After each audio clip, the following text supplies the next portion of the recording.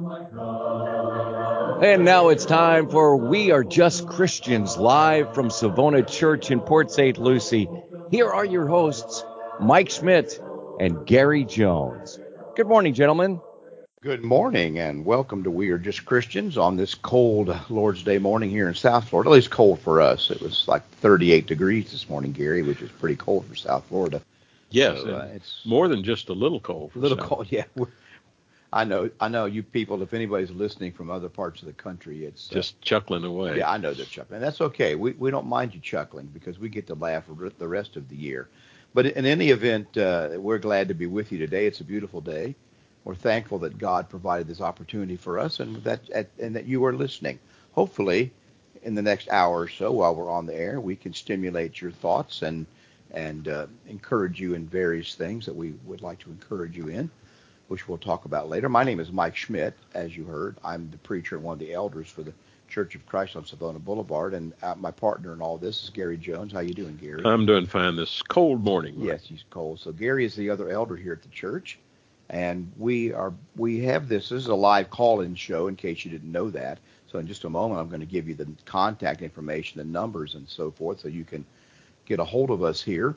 But we are trying to promote the idea of being just a Christian, encouraging you in plain, independent Bible study, being just a Christian, not part of a human denomination. And by that, we do not mean that whatever you want to believe is fine.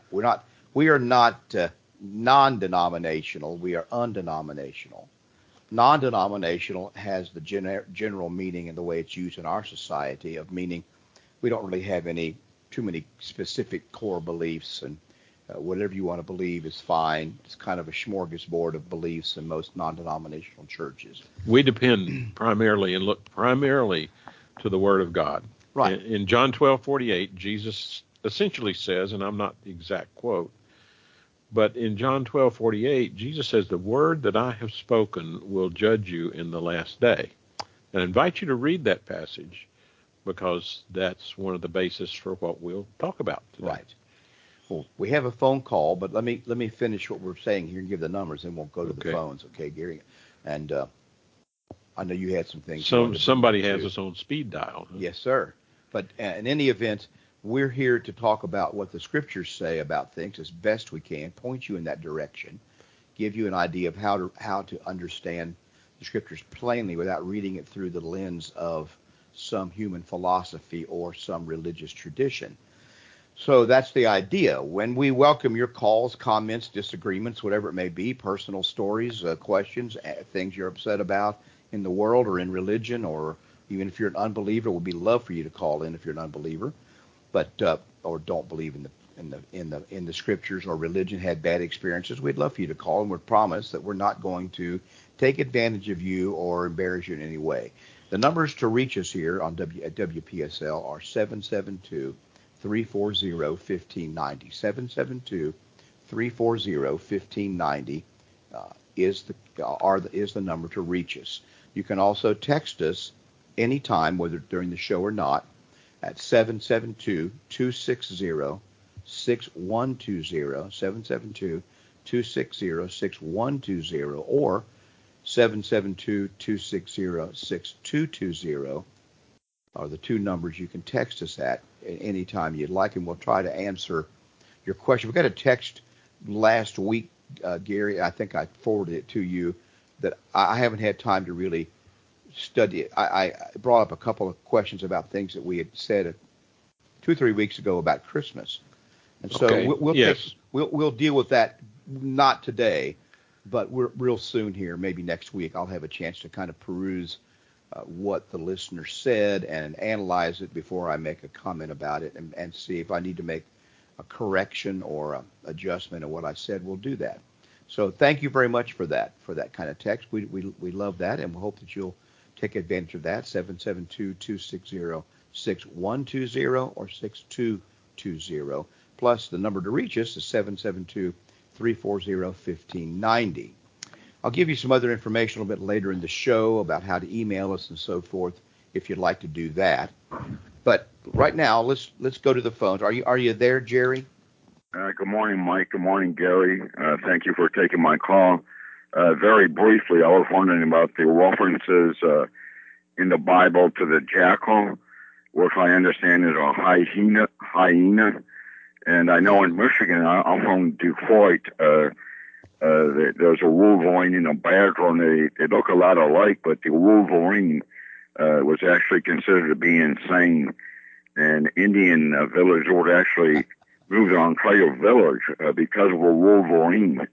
And I know there's a sports team called, it's either, I think Michigan State is the Spartans, and then University of Michigan may be the Wolverines. I really They don't are, yes, remember. they are. But my question is, when they use that term jackal in the Bible, are they referring to a hyena? And I'd like to listen off here on Mike, if that'd be okay. Okay, that'd be fine. It brings up a couple of things, Jerry, interesting things. I'll say this before we get into jackals, because it depends on which translation of the Bible you're reading. Yes, when you get yes. the jackal.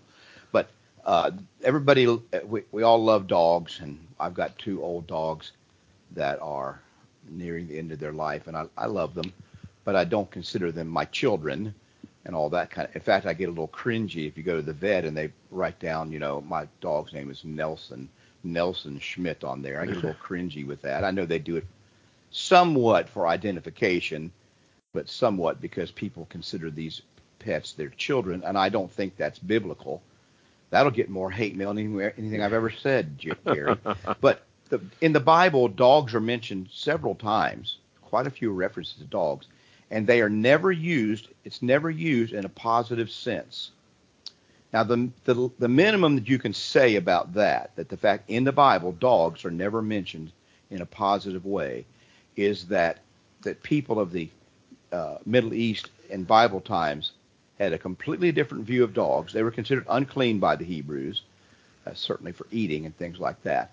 And they had them around, but, the only good thing I think dogs did in the New Testament was lick up the blood of Jezebel to clean up the streets after that wicked woman was killed. But in any event... Well, I think that was said about more than just Jezebel. Right. I think it occurred a couple of times. Right. Let's just keep our perspective on animals are animals. They have a purpose. They're blessings from God sometimes, or they may be a curse from God in some fashion to us. But they're animals. They're not people. Just don't elevate them beyond what's written about them. But they're not used positively in the Bible. Cats are very seldom mentioned in the Scriptures. Now, this jackal, depending on the translation, it can mean a jackal is kind of like a hyena, like Jerry's saying. I think that's probably correct from what I know about it, a little bit I know about it. Never made an extensive study of jackals.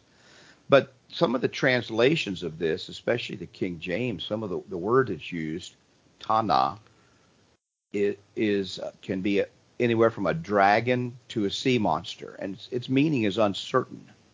We just don't know. That is something that is, you better be careful, I think, or cautious, or hold, as I say sometimes, hold your beliefs lightly about animals and plants in the Bible as to how they come down to us. Not that the Bible is making things up, but you can go from one part of the country to another, and the same trees and vegetables and animals are called different things, even in the United States in modern times, when we have all this common knowledge and language. They still called different things. And that was even more true in ancient times, where plants are identified as one thing in one area, another culture calls them something else, which is why we use scientific names if we want to be accurate about things. And my concordance says it's not even in the New King James. Right. The word jackal. Yeah. Yes, and I don't find it in any of my most of my translations, but the word that's sometimes translated a female jackal is sometimes also called in fact, it's the root word of tana, or jackal, is a monster of some kind, something that's a monstrosity. Sometimes the spelling. A hideous land animal, sometimes it's called. Yeah, sometimes the spelling. How are you spelling it on your request? Tan, T-A-N. No, the actual word jackal. Because I was going to go Jakal. Jakal. Is how it's spelled, as far as I know how you spell jackal. Well, one source gave me Jackal. So let's try the different one and see how that works. Maybe that's what I did. I did Jack. That's how I spelled it. Okay. I don't know what I just said.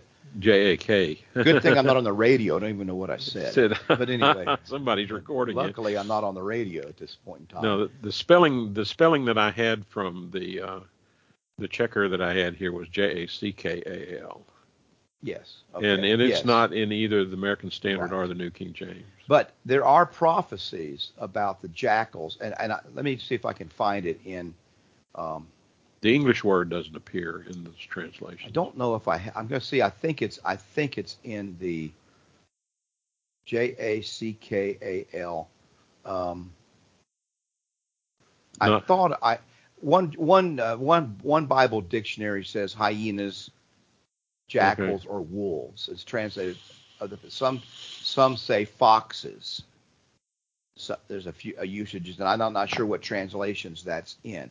And that's what I mean about the animal. Like when Zacchaeus climbed up a sycamore tree. Well, there were sycamore trees in Ohio, but that's not like that's what they call. Not what they call that in the Middle East. And what happened was this: in 1611 in England, the scholar had to translate these trees and words, and sometimes they try, since they were writing a version for English people in Great Britain or that area, they translated them to plants and animals that they were familiar with, you know. And you find this with these, what's that animal over there that lives on the rocks, you know, and what they call them, hares. They're probably talking about rabbits, but there's another name in the Bible for them I can't think of off the top of my head. But we have these various, so just be cautious about being adamant about what those things are. And it's very hard to find a consistent, even when you do find reference to it. In my experience, it's things like that are hard to find consistent definitions for too. Right. Yes. That's what I'm saying. So just be careful about it. I think that Jerry's probably correct. It probably does correspond. And when you look at how it's used, that jackals would come and inhabit these cities that had been destroyed when God judged Israel, and inhabit the ruins of Babylon. It's an expression of desolation. Because then wild animals move back in, and that's how things go. The wild animals come back and they move into these places, and so you have this that kind of a negative use. It has a symbolic usage in the Bible, and so that's true of those kinds of words. And you see the same thing with various plants.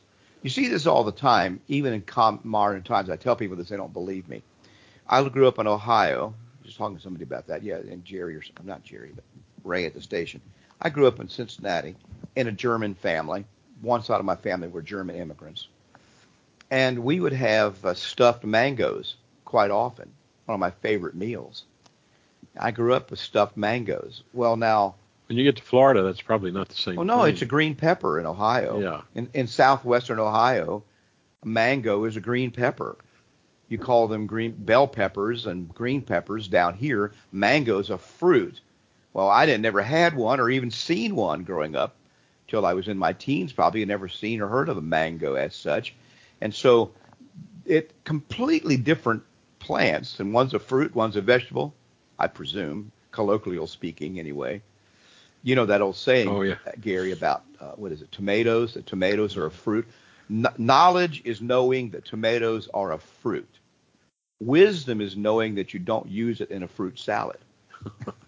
So that's how you define wisdom versus knowledge. In any event, you see, and that's what I'm saying. So people who really get into plants, for example, and animals, they refer to things by their scientific name.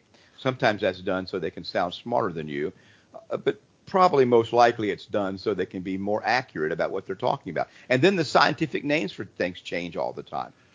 Genetics has altered the scientific names we've given a lot of plants and animals because we find out what looks alike to us is not genetically similar, but this other thing that doesn't look like it at all is similar. It's very odd. Genetics is an odd thing. Yeah, one of the things that I've noticed, excuse me, Mike, I'm losing my voice already.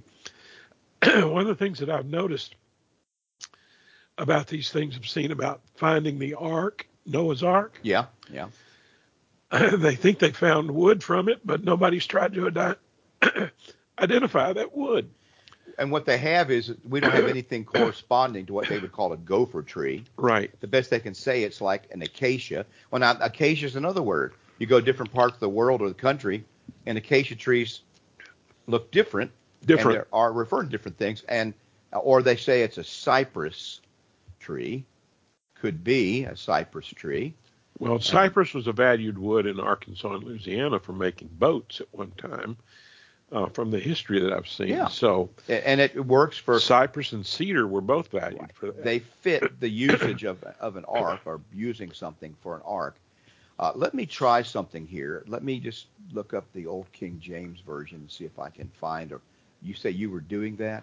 Yeah, I did the New English, the English Standard, the American Standard, and the New King James. I'm just not finding. I'm not finding very many references at all. I know there's some, and I'm sorry, Jerry, why I can't seem to. I probably got my. I got nothing from the King James here. version. Either. Right, and I know I thought I had the American. Let's try the ASV Jackal, and let's see if I can search for a Jackal in the ASV. I'm pretty sure it's in the American Standard version. Maybe some of a listener can look it up, but I can't seem to find what I want to about a jackal. But anyway, I know it looks like Isaiah 13 in the ASV, Isaiah 13:22. Is that the new ASV or the ASV? No, the American Standard. And I knew there was a reference to Babylon and jackals. I just couldn't remember which version it was in or which book. But it's in the American Standard, 1901 American Standard, which is a very literal translation that I love. God says in verse 17 of Isaiah 13, "Behold, I will stir up the Medes against them, who shall not regard silver, and as for gold, they will not delight in it. And their bow shall dash the young men in pieces, and they shall have no pity on the fruit of the womb. Their eyes will not spare children. And Babylon, the glory of kingdoms, the beauty of the Chaldeans' pride, shall be as when God overthrew Sodom and Gomorrah. It shall never be inhabited, neither shall it be dwelt in from generation to generation. Neither shall the Arabian pitch their tent there, nor shall shepherds make their flock to lie down there. And wild beasts of the desert shall lie there, and their houses shall be full of doleful creatures. Ostriches shall dwell there. There's another American Standard translation of ostriches in Babylon. That's not what we know today. And wild goats will dance there, and wolves shall cry in the castles, and jackals in the pleasant palaces. Her time is near to come, her days shall not be prolonged." That's Isaiah 13. I read the long context in verse 17 to 22. The word jackals is in verse 22. So if you looked at some of those things, like the hind, another animal, the hind, it's like a deer, a gazelle or a deer. Sounds like it's a rabbit, but it's really small deer. Here are jackals and wolves, and strangely, he also mentions ostriches there. Yeah. Now, when you look up that word ostriches, let me do that. That's what I'm talking about, these animals here. I don't have a way to look that up. It's in Isaiah 13:22. Let me look that up.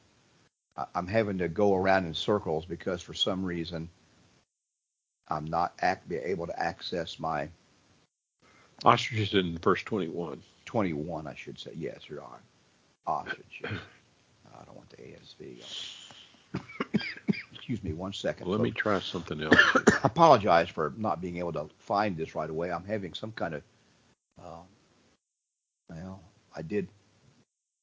You know, Gary, sometimes you try to improve things and you try to do things better and blah, blah, blah. And, okay, so ostriches, Ya'anah. Wow. And it's used a few times in the New Testament, but I don't see it. Now, here's something else. I changed it to the plural. And jackals with an S? Yeah, jackals. And I must have gotten 18 references in the New King James. I didn't think mine would be that specific. Mine's pretty rough, and it doesn't have a spell checker. It's not one of the greatest ones in the world. So if you don't tell it to consider the plural, it won't. But Yeah. I got 2 references in Psalms, 1 in Job, 4, 5, 6. No, 1, 2, 3, 4, 5 in Isaiah, 6 in Jeremiah, 1 in Lamentations, and 1 in Micah, and 1 in Malachi. But I'm going to tell you, I'm just looking at the quick analysis of these. They're all associated with desolation. Well, yes, and that's the picture, the figure. Yeah. Dogs are associated with uncleanness in the Bible, and jackals with a desolated place. We have a similar situation, with coyotes in an odd way. They're probably a relative of coyotes. They're around all over the place here in South Florida, even. You just don't see them very often, right. because they're very stealthy. And so, what's the common coyote in our culture? What's his name? Wile E. Coyote, yeah. Right? That's the figure. That's the association we make of that animal. And when you treat somebody like a dog, you've got more of the old use of the word dog than you do the new use of the word dog. Every one of them looked at so far, Mike, is a reference to desolation. That's probably how that's used. And you find that with some of these animal references and in the Bible, and probably some of the fruit references in the Bible.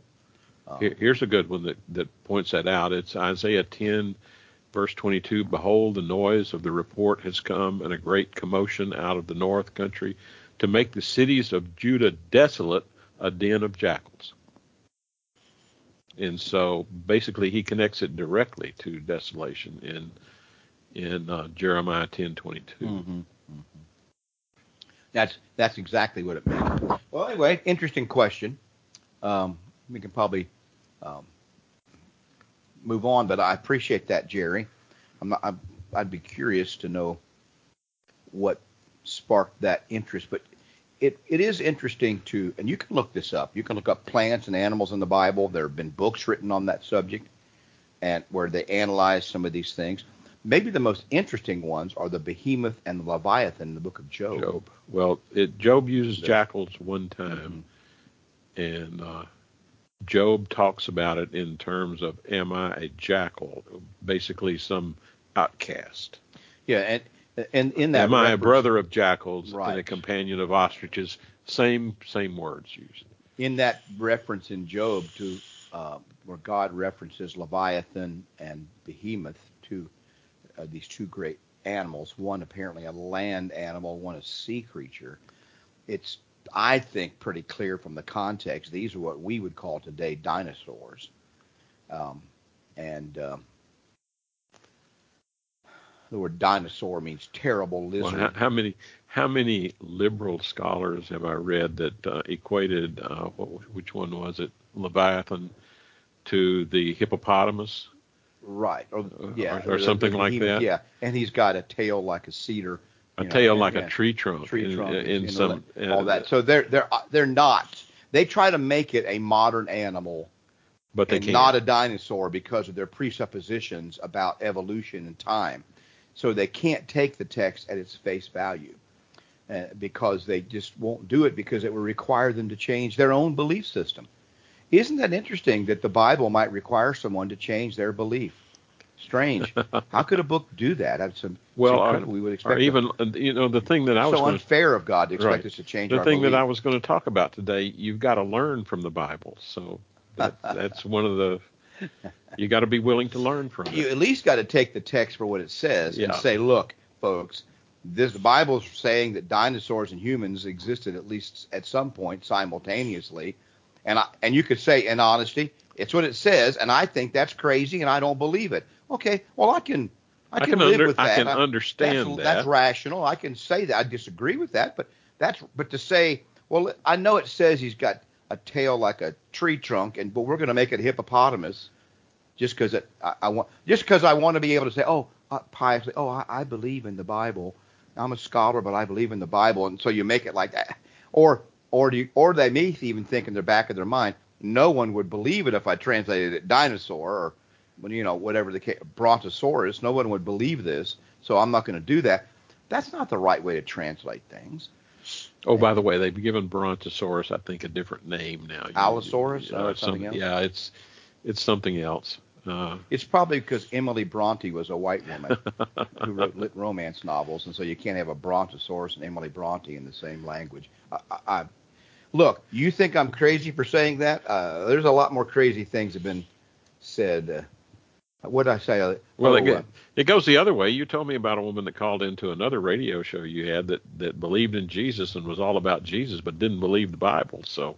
Oh no, well, Yeah. she said, she didn't believe all those stories in the Bible about Jonah getting swallowed by a whale and all that, but she loved Jesus. Okay. I said it's ironic that Jesus The only place you learn about referenced Jesus. Jonah in the New Testament. The only place he does, and he says it happened. So anyway, yeah, it's God almost puts these things out there to be, like you said the other day. It's really true. God has a sense of humor about these things. Right. All right. Well, let's. Gary, you told me. And by the way, if you want to call in, like Jerry did, we appreciate that. 772-340-1590. 772-340-1590, or you can text us at 772-260-6120 or 6220. 772-260-6120 or 6220. Give us a text at any time or call us. Gary, you said you had I had something things you want to talk about? Yeah, it's kind of unusual. It struck me after I was thinking about, remember our Sunday night Bible study that we had at your place? Yes. And we were looking at 2 Peter 1 in verses probably, I'm going to start with verse 5. We started earlier than that. But in verse 5 it says, but also for this is 2 Peter 1 verse 5. But also for this reason, giving all diligence, add to your faith virtue, to your virtue knowledge, to knowledge self-control, and self-control perseverance. And it goes on through several things. And it just thought to me, when we study that, Mike, we usually concentrate on add to your faith virtue, virtue knowledge, to knowledge self-control, self-control perseverance. We concentrate on those things. But I wanted to point out 4 words in that first verse 5 that I think sometimes we don't actually get the real meaning of what Peter's talking about here. And that's giving all diligence add. He says, giving all diligence add. What does he mean there? And I'm thinking he means learn these things, understand these things, and give diligence to it. And that's not an unusual concept. There are a lot of other places where the Bible says that it's not, and when the Bible repeats things, you have to understand, I think, at least in my view, that it's very important when the Bible repeats something. Yes. In Hebrews 11, he says, but without faith it is impossible to please him. For he who comes to God must believe that he is, and that he is a rewarder of those who diligently seek him. How do we diligently seek him, Mike? In Ephesians 5, and I'm going to concentrate on Scripture, I want you to write these Scriptures down and look at them because they're pointing to something here. In Ephesians 5, beginning in verse 8, he says, for you were once darkness, but now you are light in the Lord. Walk as children of light, for the fruit of the Spirit in all goodness and righteousness is in all goodness and righteousness and truth, finding out what is acceptable to the Lord. Now, Paul puts in a parenthetical phrase, and I don't often say read it a different way, but I'm trying to emphasize something here. So I'm going to read this without verse 9, and tell me what you think it means. For you were once darkness, but now you are light in the Lord. Walk as children of light, finding out what is acceptable to the Lord. What's his point? He's telling you need to walk and learn what the Lord has for you to do. And that's one of the things about being a Christian is that it's essentially a practical thing. It's a learning process. And therefore, so the part of the learning occurs when you live it or when you attempt to live it. And as you attempt to live, you take the words you've read, attempt to live them, and as you live them, then you learn more about the words and what they may really mean, and it teaches you more, and then you try to live differently. You keep learning, and then you keep learning. It's a cyclical process. Now, Gary, I'm going to interrupt you. I don't know, going to interrupt, but you mentioned this word add. I don't know if you're going here, but that word add means just what you're saying. Yeah. It's from the word we get the word choreography from that, a very root word, a blending together of two or three separate elements. You blend them together into a final thing. Yeah, and I'm going to mention 3 verses here. Ephesians 5:8 through 10 is one of them.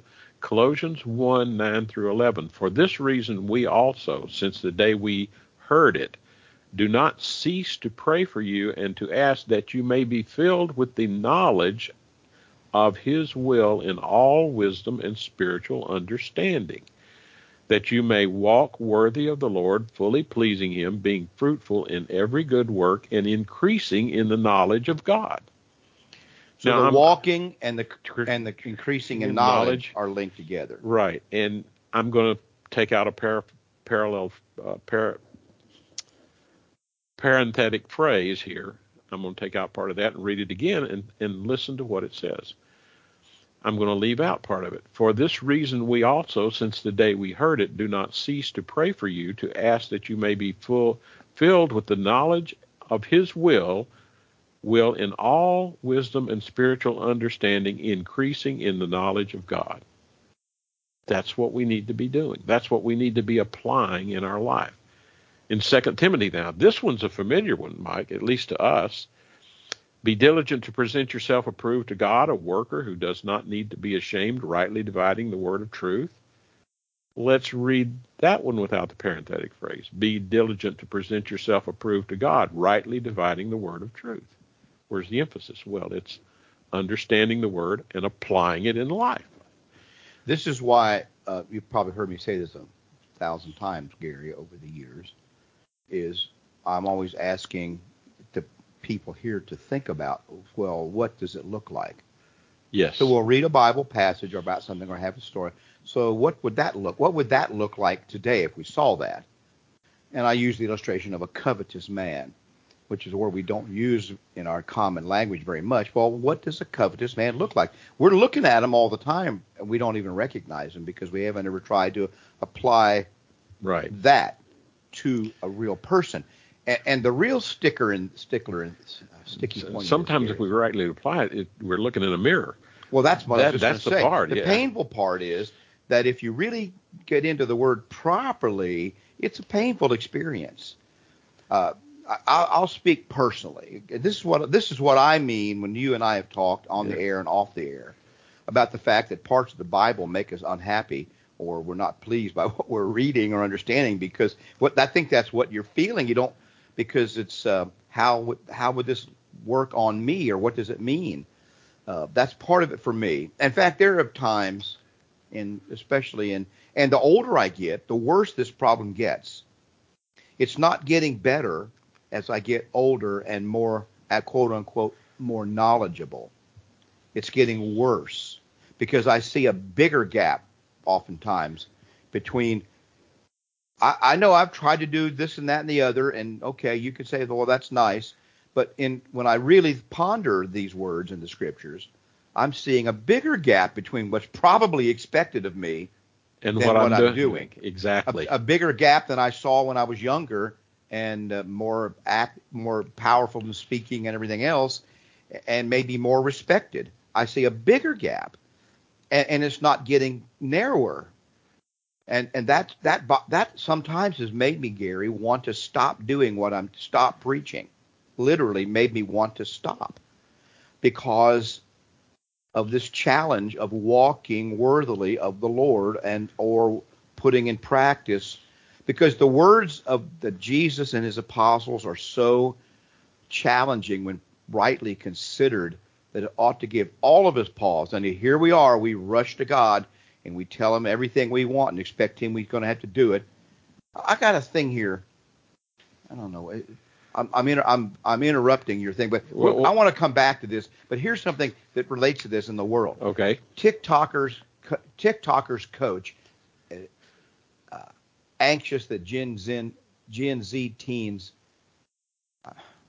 TikTokers coach anxious Gen Z teens in manifesting vibrations. Manifesting vibrations is in quotes.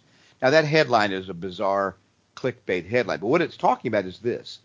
The new thing on TikTok for young people, and these life coaches are teaching them that more or less, if you think things in your brain, you can bring them into existence. You think stuff in your brain, and this is really what prosperity gospel preachers have been preaching for a long time. Oh, yes.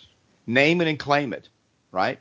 It's the same thing as manifesting vibrations. There's a secular aspect to this as well as a religious one. Is that really how we can relate to God? That we have so much power, that we personally have so much power that we can just think things into existence? Well, it's interesting he's talking about young people here.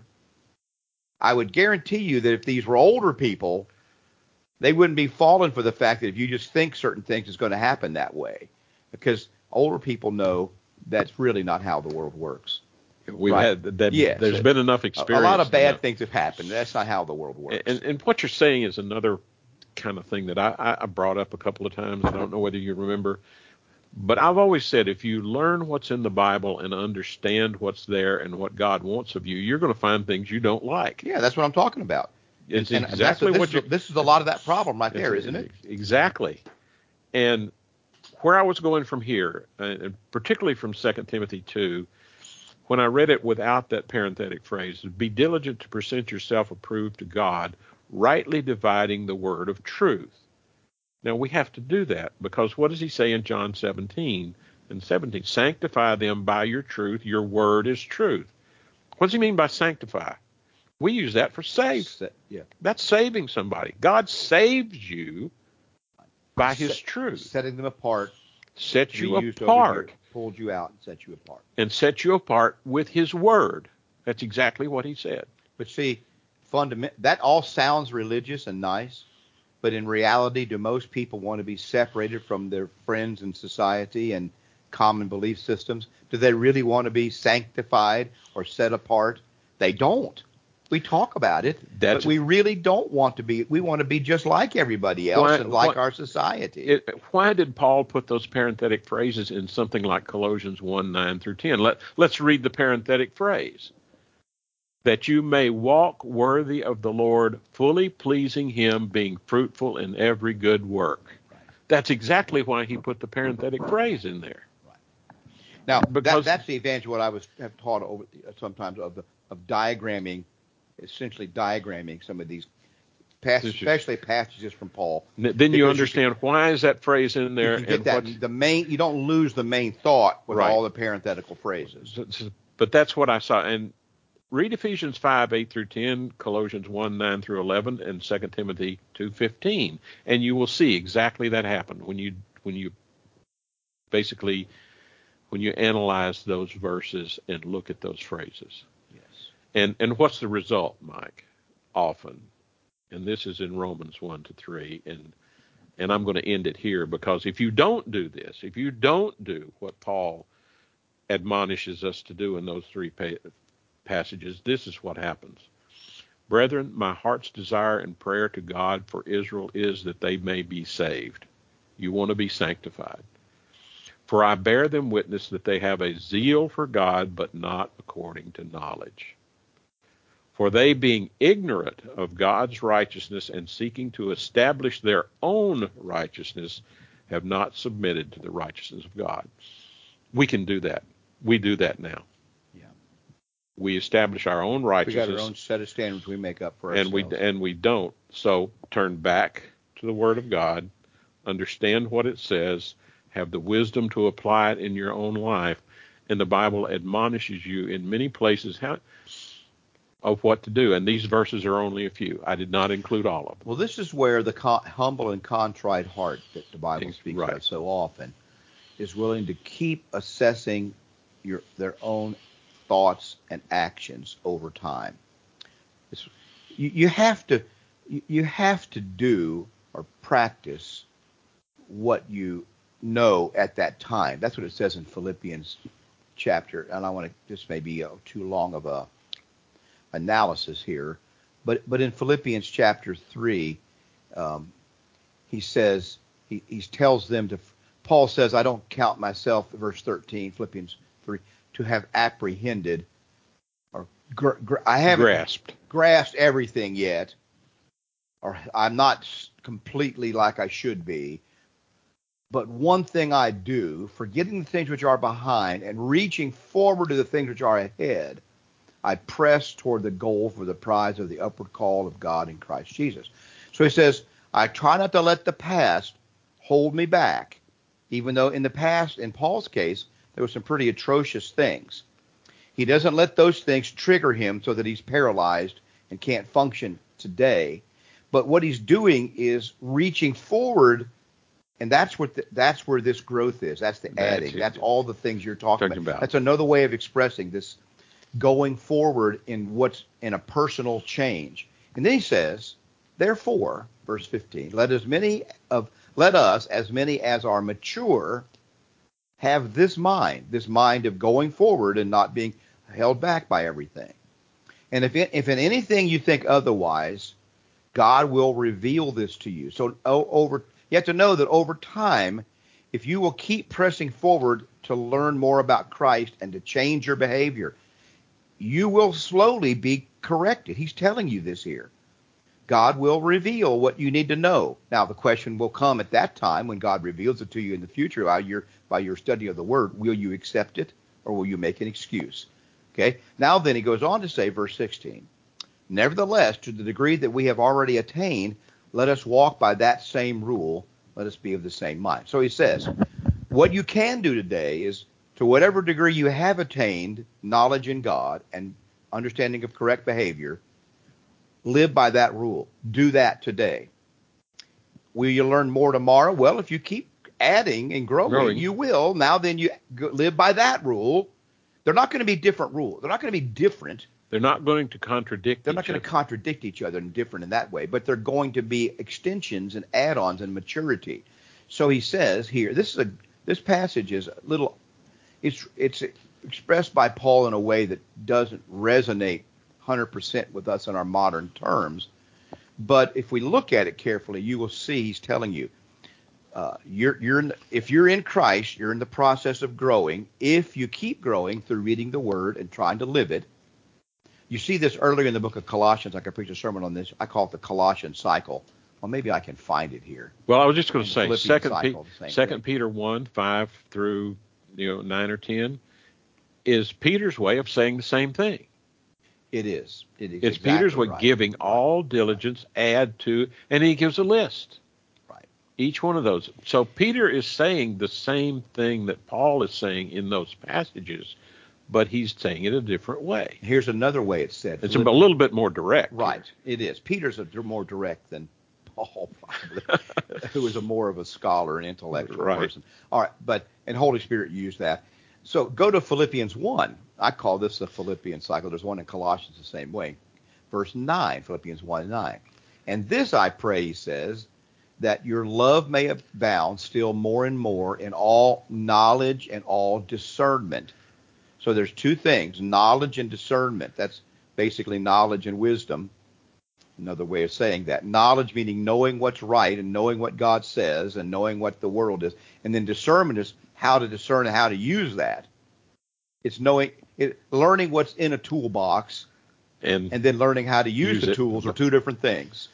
Okay? And what does that take? And here's that other word. Using the tools. Well, it takes diligence. Yes. It takes diligence. That's right. How many times is that said? 2 Peter 1 does that. Hebrews 11:6 does that. 2 Timothy 2:15 uses exactly, be diligent to present yourself approved to God. Right. Well, he goes on to say in this passage, that's exactly, and he goes on to say, you abound more and more in knowledge and all discernment, that you may approve the things that are excellent. That means you learn to choose what is better and best. We've already said it's important what you approve. You keep Remember going that? forward, and that you may be sincere, that is, clear-hearted and without offense till the day of Christ, being filled with the fruits of righteousness, which are by Jesus Christ. So the fruit of righteousness is not righteousness. It's what righteousness brings, which is a change in behavior and thought. And then you can go forth and approve better things with more knowledge and more discernment. So this is a cycle. And you have the same thing in Colossians chapter 1 that he mentions here. And it goes to this very note of how to figure it out. And you go through periods of time in spirituality, in Christ, I think, where it seems like you go backwards sometimes. You learn, you grow, things happen. You try to assess yourself and other situations you're in, and you try to see God's hand in your life providentially. And sometimes it almost takes you backwards or stalls you because you feel discouraged when you see this, or you feel confused, or you're not sure. But if you work through that, hold on, keep a hold of what you're doing, it gets clarity. You get clarity. Be diligent in your pursuit. Persevere. Right. You expressed something here, Mike, about it's kind of like regrets when we learn that things that we've missed.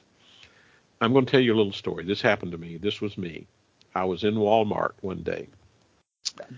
A lot of good stories start that way, don't they? In Walmart. Yeah, I was in Walmart. A lot of good stories. I was in Walmart, and I was checking out, and the line was long, and I was late getting somewhere, and I was frustrated because the line was long, because people would come up there and put their things in, and then the lady would say, okay, we're ready for that. And then they would fumble around in their purse or their pocket for their credit card or their money or whatever, when they had plenty of time to get it out because there's a whole line of people back there. So I'm frustrated. My wife just yelled at me about that being too. Mr. Efficient. Get your wallet out ahead of time, buddy. Right. And there was an old lady there, and she was black, and she was checking out.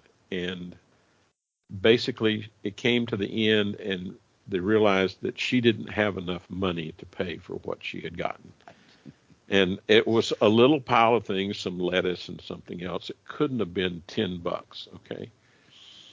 And I stood back and I watched her have to put that away to go on her way and hold up the time and fussing. And I got out of the store and I said, Gary, there was an opportunity you missed. God's given you so much, and you can't walk up right. and hand her $10. And I had $10 in my pocket, and I could have walked up there and paid for it, and I didn't, Mike. And that's the backward step. That's what I'm saying. That's when you think, so what is it in me that has to change so I won't do that anymore? Yes. And you don't know sometimes. You don't know what it is. Well, you can learn, but I'm saying at that moment, I made this. I'm not going to miss something like that again. Now, I probably have, but I'm trying not to. Right.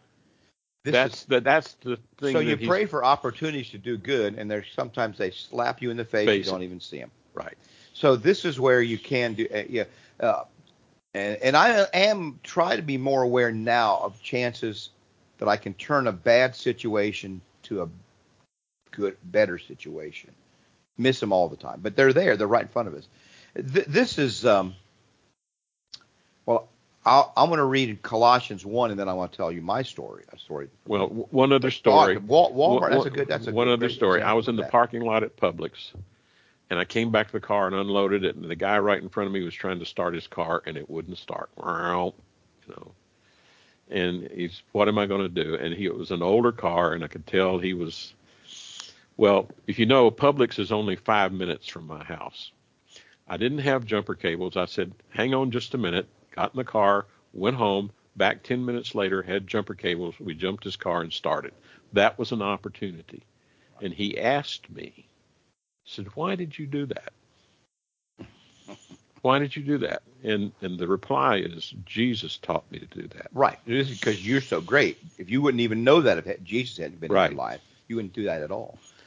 Maybe he figured you're going to come back and rob him or something. It was middle of the day. So, I'm just saying, but you never know. People, anyway, I've done that. I've done that. By the time I get back, the person's gone. Okay, but so I don't know whether to be upset or happy. Yes. Okay, but the point is, that was a lesson to be learned. Okay, for him too, and for him too. Remember the reply. Give somebody else the credit. Right. Exactly. The Lord taught you that. Yes.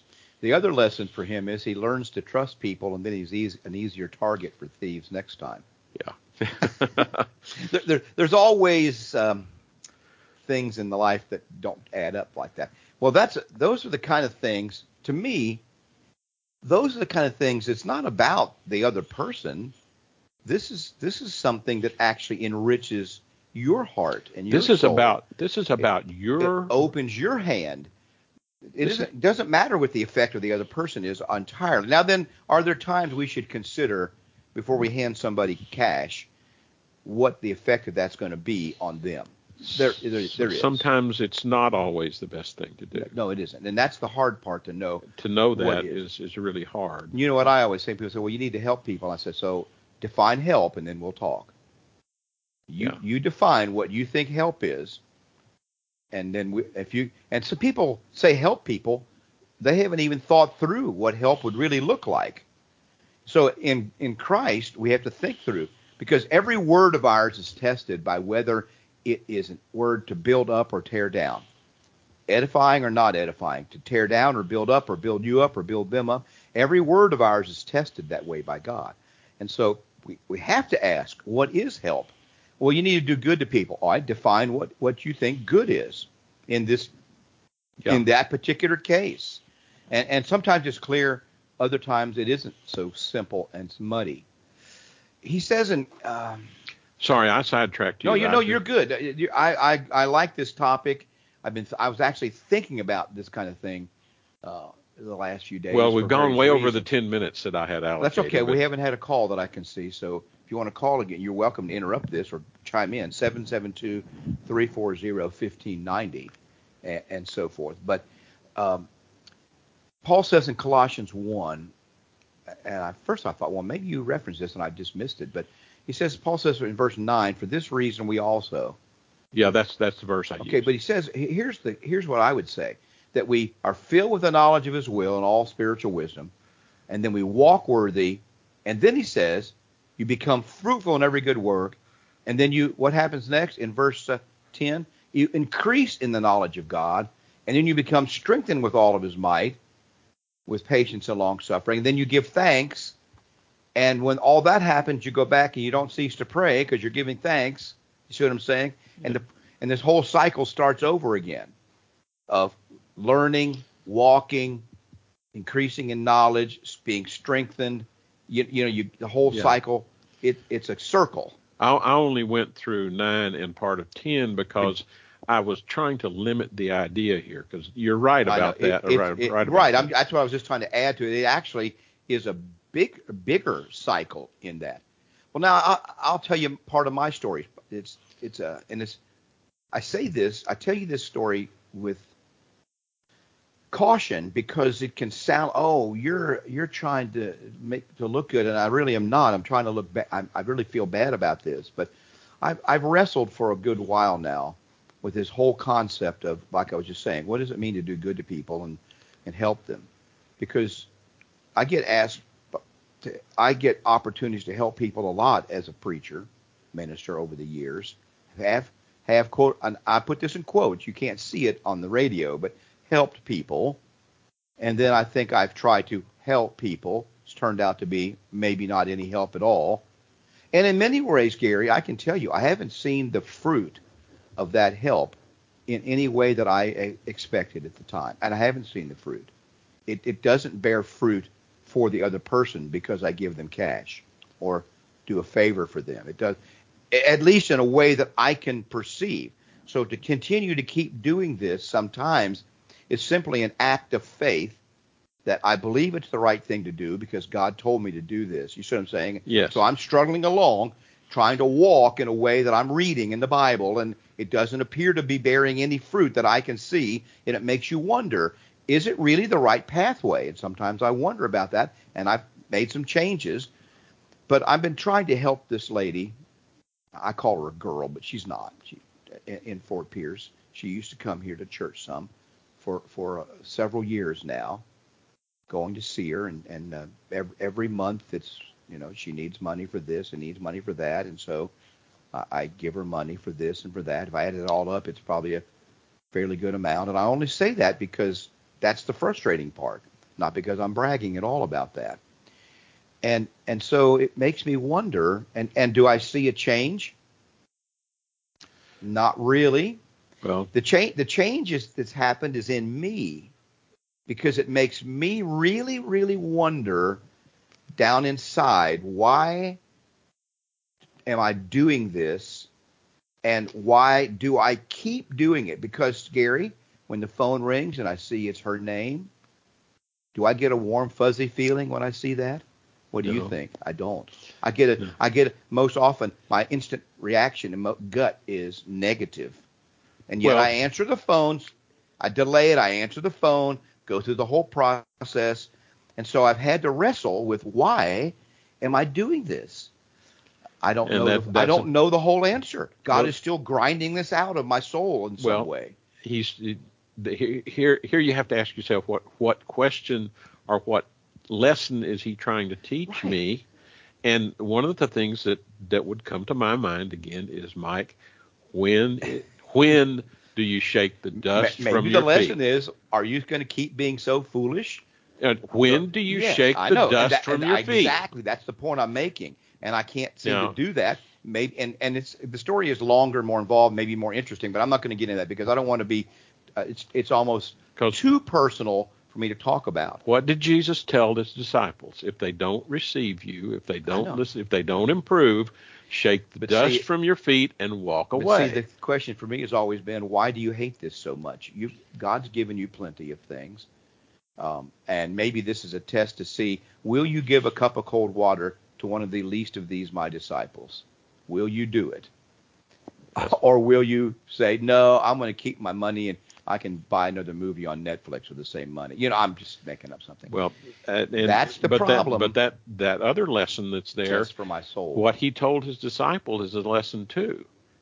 You know, when do you walk away? And that's the rest. That's the wrestling match. But it is. But I'm going to make one more point, and then I'm going to leave this. I got more. We've talked about many things that we wanted, that these lessons teach us to do. Look at his word, walk in what he does, and be diligent about it. In other words, concentrate on it. Don't just give it a passing thought. But the result in Romans 10, he talks about the Jews. But the Jews are not the only ones that do this. The denominations do this. People in the world do this. So-called Christians do this. Brethren, my heart's desire and prayer to God for Israel is that they be saved. Our prayer is for everybody. God wants everybody to be saved. For I bear them witness they have a zeal for God, but not according to knowledge. If your zeal for God is not according to knowledge, and you are establishing your own righteousness and not submitting to God, it's vain worship. Right. The nitty-gritty down in where the gears grind together, though, is that in this world that we live in, when we take some knowledge from God's word that moves our heart through the Holy Spirit, he works on us, and we try to do something with that in a practical, real way in life. It's not just God working. Satan watches this too, and he tries to throw some sand in the gears. And he's very good at it. Yes, and so sometimes the result that takes place, we think the result is just from God, but it may not be. It may only be Satan gumming up the works. And so we say, well, now, I guess I've got some evidence now to shake the dust off my feet. Is God trying to make me more persistent and see how bad I want it? Or is he trying to discourage me and say, go another direction? This is the problem with people that read signs. They take something happen that's a sign from God for this, a sign from God for that. I can tell them, I don't know. Is God trying to discourage you or trying to keep you, see if you really want to keep going? How bad do you want it? You don't know the answer to that until you keep living. You just got to, the word tells you, keep doing good, keep seeking the best for other people, say things that edify. What did I learn from the Walmart? God threw sand in the gears because of my impatience. Right. So that's what sometimes those things have to change. Gary, our time is basically gone. This is a great subject, actually, about where the rubber meets the road for sincere Christians. Yes. It's where the rubber meets the road for sincere Christians. Right. Even though I only intended 10 minutes. I know, but that's okay. I can make anything an hour if I try real quickly. But we got to wrap this up. Thanks for listening today. We really appreciate your time and listening to these things. Come and take a look at our website, wearejustchristians.com. Also, if you would, come and visit us. We'd love to have you. You're going to find a group of people just trying to follow the scriptures without a bunch of additions. We're not perfect, but we're trying. No, you can come and look and engage at 2196 Southwest Savona Boulevard. You won't be asked for money. You're not going to be embarrassed. Come and listen, observe, worship with us at 10 o'clock this morning for Bible study, 11 o'clock for our worship and communion, and then 7:30 on Wednesday night we have classes again. Thanks for listening, and may God bless you. WPSL, Port St. Lucie.